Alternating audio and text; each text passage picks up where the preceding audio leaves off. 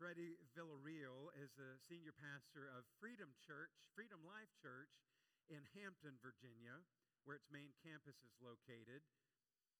Pastor Freddie was one of the main speakers at the annual meeting of Virginia Baptists earlier in November. Freedom Life has other campuses. One is in San Antonio, Texas. And Pastor Freddie also does some teaching around the country, in particular at the chapel, which is outside of Chicago. He's a dynamic speaker, and it was really refreshing to hear him preach.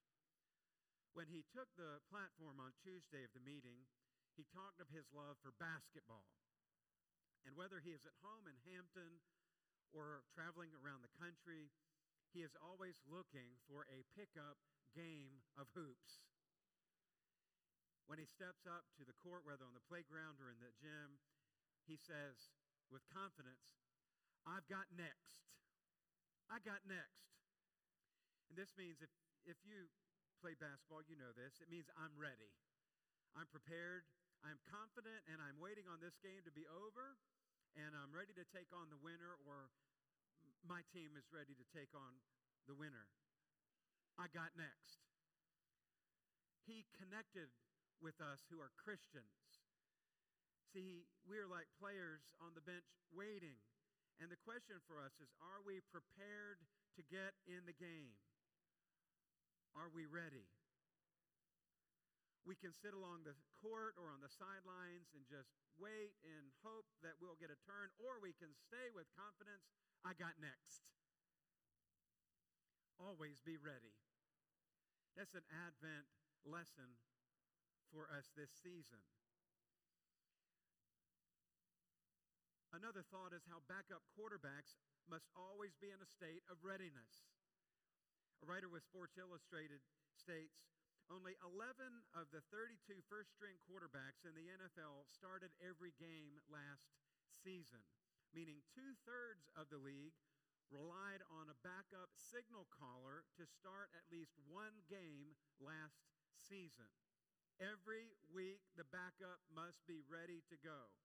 They are the number 2, but they've got to play ready whether they get a lot of reps or none. The expectation is to step up and play well. The backup for the Chicago Bears says, you anticipate to play every week. Truly, that's how you have to stay in it. You prepare to stay in it. It could happen on the first snap. It could happen on play 62.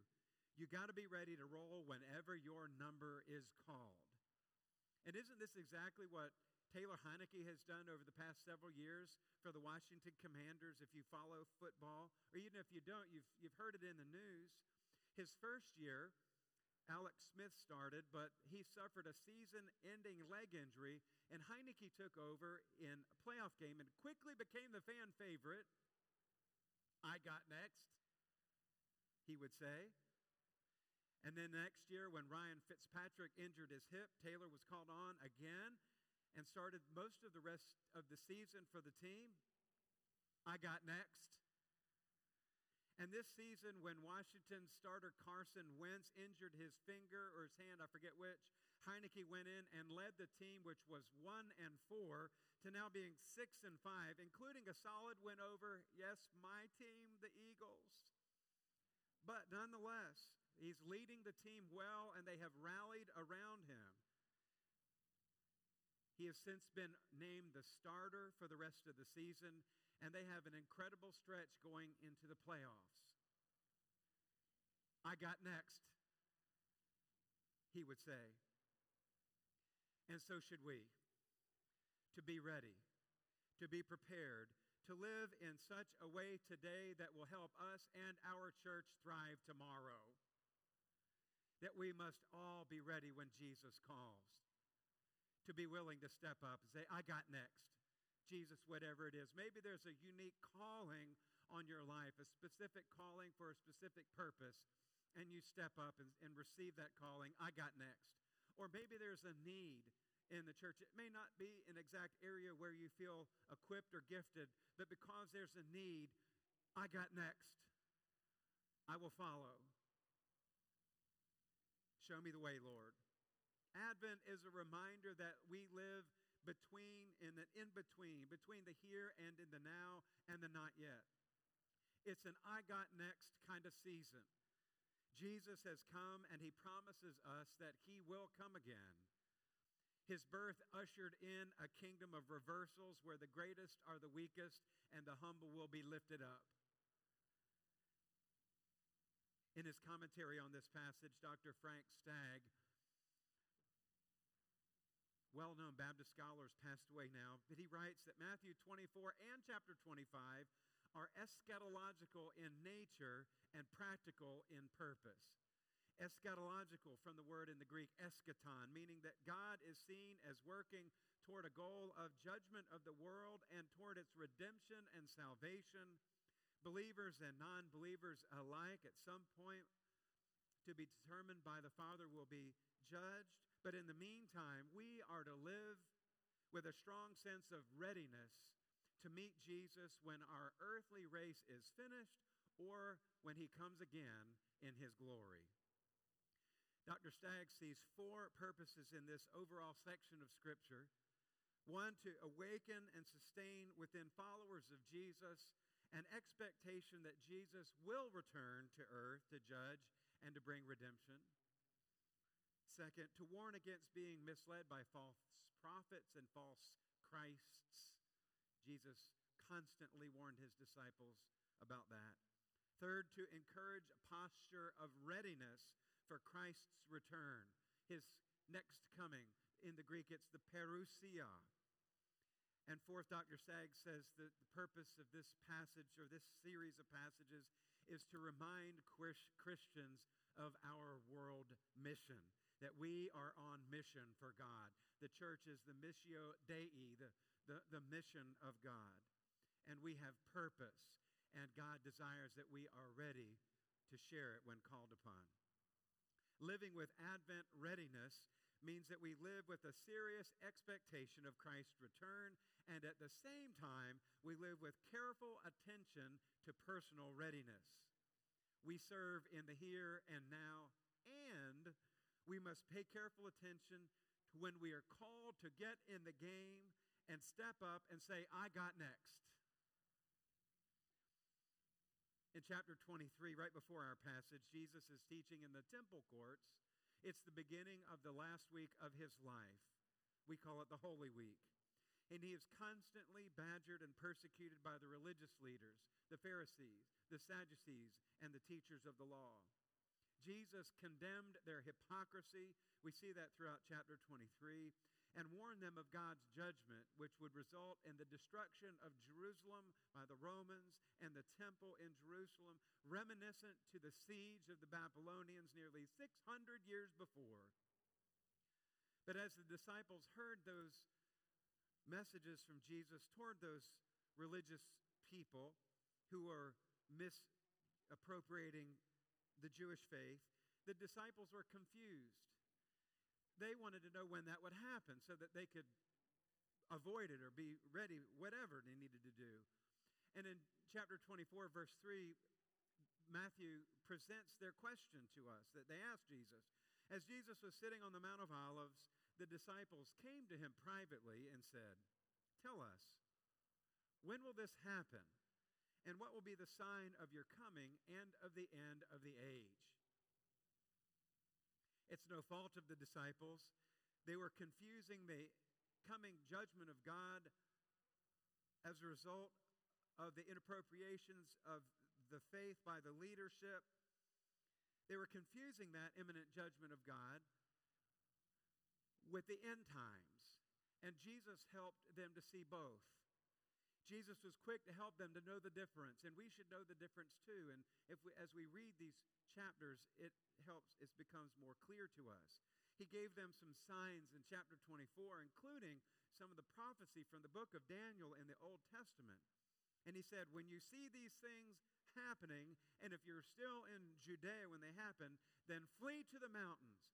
Get out of here and go to the higher ground, for it would be a destruction that would come soon. And we know that in 70 AD, the temple and the city were destroyed. Then Jesus told them about his second coming. Even Jesus said he did not know the hour or the day, but only the Father in heaven. For all of its certainty, the parousia, only the time, only the hour is known by the Father.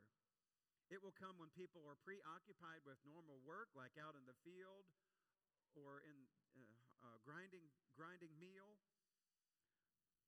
And sometimes this is confusing, especially to theologians over the years who struggle with a fully divine, fully human Savior, the Son of God, Jesus Christ, who didn't have the particular answer that they were looking for.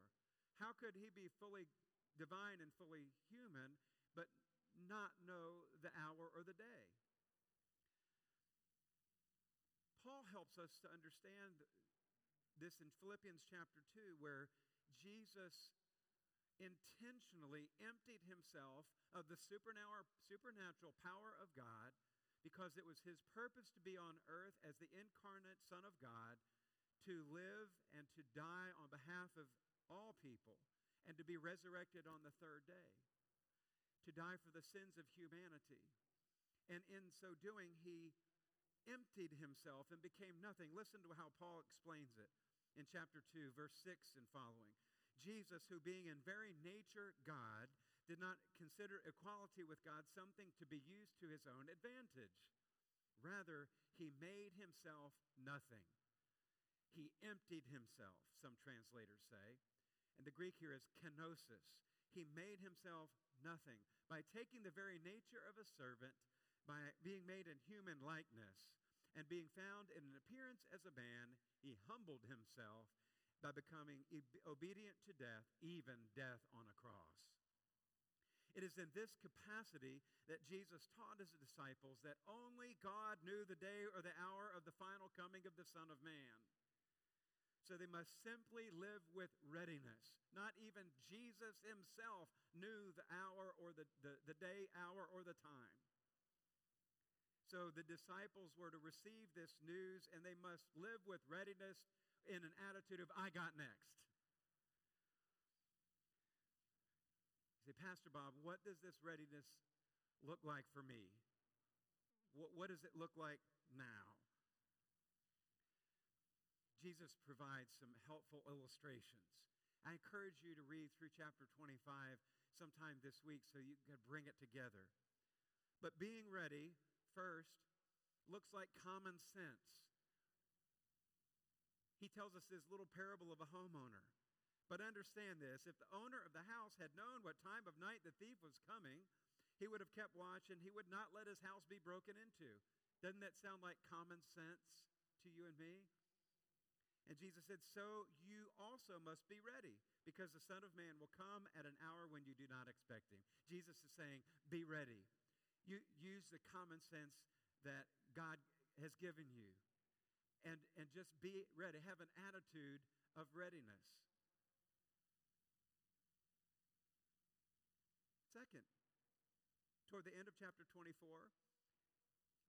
we find that being ready looks like obedience. There's a parable of the faithful servant here. A servant is left in charge of everything as the master has gone away to conduct business, and the servant don't know when the master will return. And when the master returns, the servant is found faithful with what he was asked to do. So being ready, yes, we use common sense, but it also is simple obedience, that we seek to do the things that God desires us to do, to obey as Christ was obedient to the Father. Third, we would say be ready looks like spiritual preparedness. Starting in Matthew 25, there's a parable that Jesus gives of 10 bridesmaids, and 5 of them brought extra oil with them to light their lamps that they would not miss when the bridegroom came, because when the bridegroom came, that was time for the celebration to begin, and the wedding, all the wedding party would be present, and the celebration would ensue. But there were 5 bridesmaids who only brought a little bit of oil, and when theirs ran out, they asked the others if they could have some, and there was not enough to go around. and they missed out on the bridegroom and all of the celebration. They were not prepared. Being ready looks like spiritual preparedness. How do we do that in church? You know, if you've been around church even a little while, we worship together. It helps us with our spiritual development. We spend time alone with God, solitude. We spend time listening to God. We spend time reading and meditating and studying Scripture. We spend time in prayer, seeking the will of God and praying on behalf of our fellow sisters and brothers in our community. We serve in the church. And I could go on about the different ways that we are nurtured spiritually, but being ready requires spiritual preparedness. I think it's Benjamin Franklin who said, by failing to prepare, you're preparing to fail. If I had 8 hours to chop down a tree, I'd spend 6 hours sharpening my axe, said Abraham Lincoln. And what about President John F. Kennedy? The time to repair the roof is when the sun is shining. You certainly don't want to wait till a day like today to patch the roof. Spiritual preparedness, being ready, looks like spiritual preparedness. Jesus also shows us that it looks like responsible use of resources. In Matthew 25, starting at verse 14, he gives a parable or a picture of workers who have been given a certain number of talents. The business owner went on a long journey and entrusted his assets to his workers. He gave each a certain number of talents according to his ability. 2 of the workers invested their talents and doubled what they had been given. You'd say that certainly is responsible use of resources. But the 3rd worker took his talent and buried it in the ground. And when the owner of the business came back, he had absolutely nothing to show for it but the principal.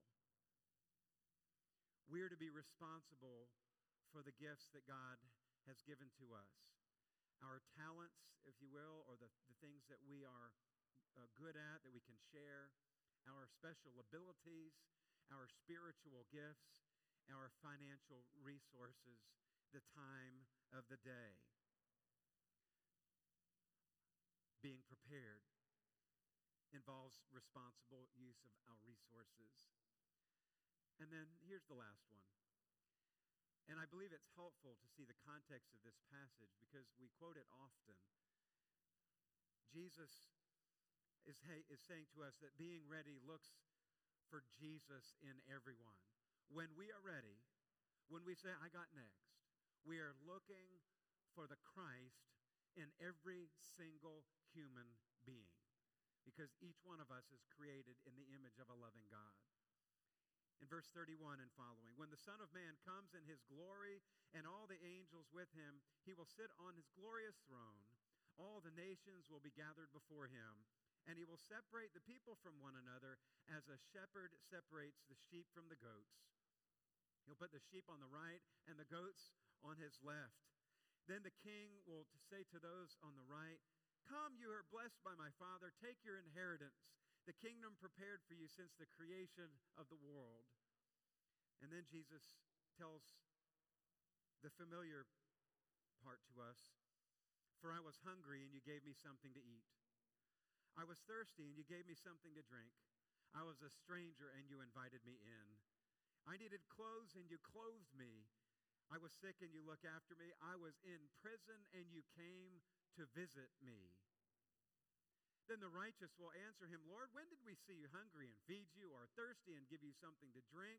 When did we see you a stranger and invite you in, or needing clothes and clothe you? When did we see you sick or in prison and visit you? And the king will reply, truly I tell you, whatever you did for one of the least of these sisters and brothers of mine, you did it for me. Then he will say to those on his left, depart from me, for you are cursed into the eternal fire prepared for the devil and his angels. For I was hungry and you gave me nothing to eat. I was thirsty and you gave me nothing to drink. I was a stranger, and you did not invite me in. I needed clothes, and you did not clothe me. I was sick and in prison, and you did not look after me. And they will answer, Lord, when did we see you hungry or thirsty or a stranger or needing clothes or sick or in prison, and we didn't help you? And we understand these words as Christ. Truly I tell you, whatever you did not do for one of the least of these, you did not do it for me. Then they would go away to eternal punishment, but the righteous to eternal life.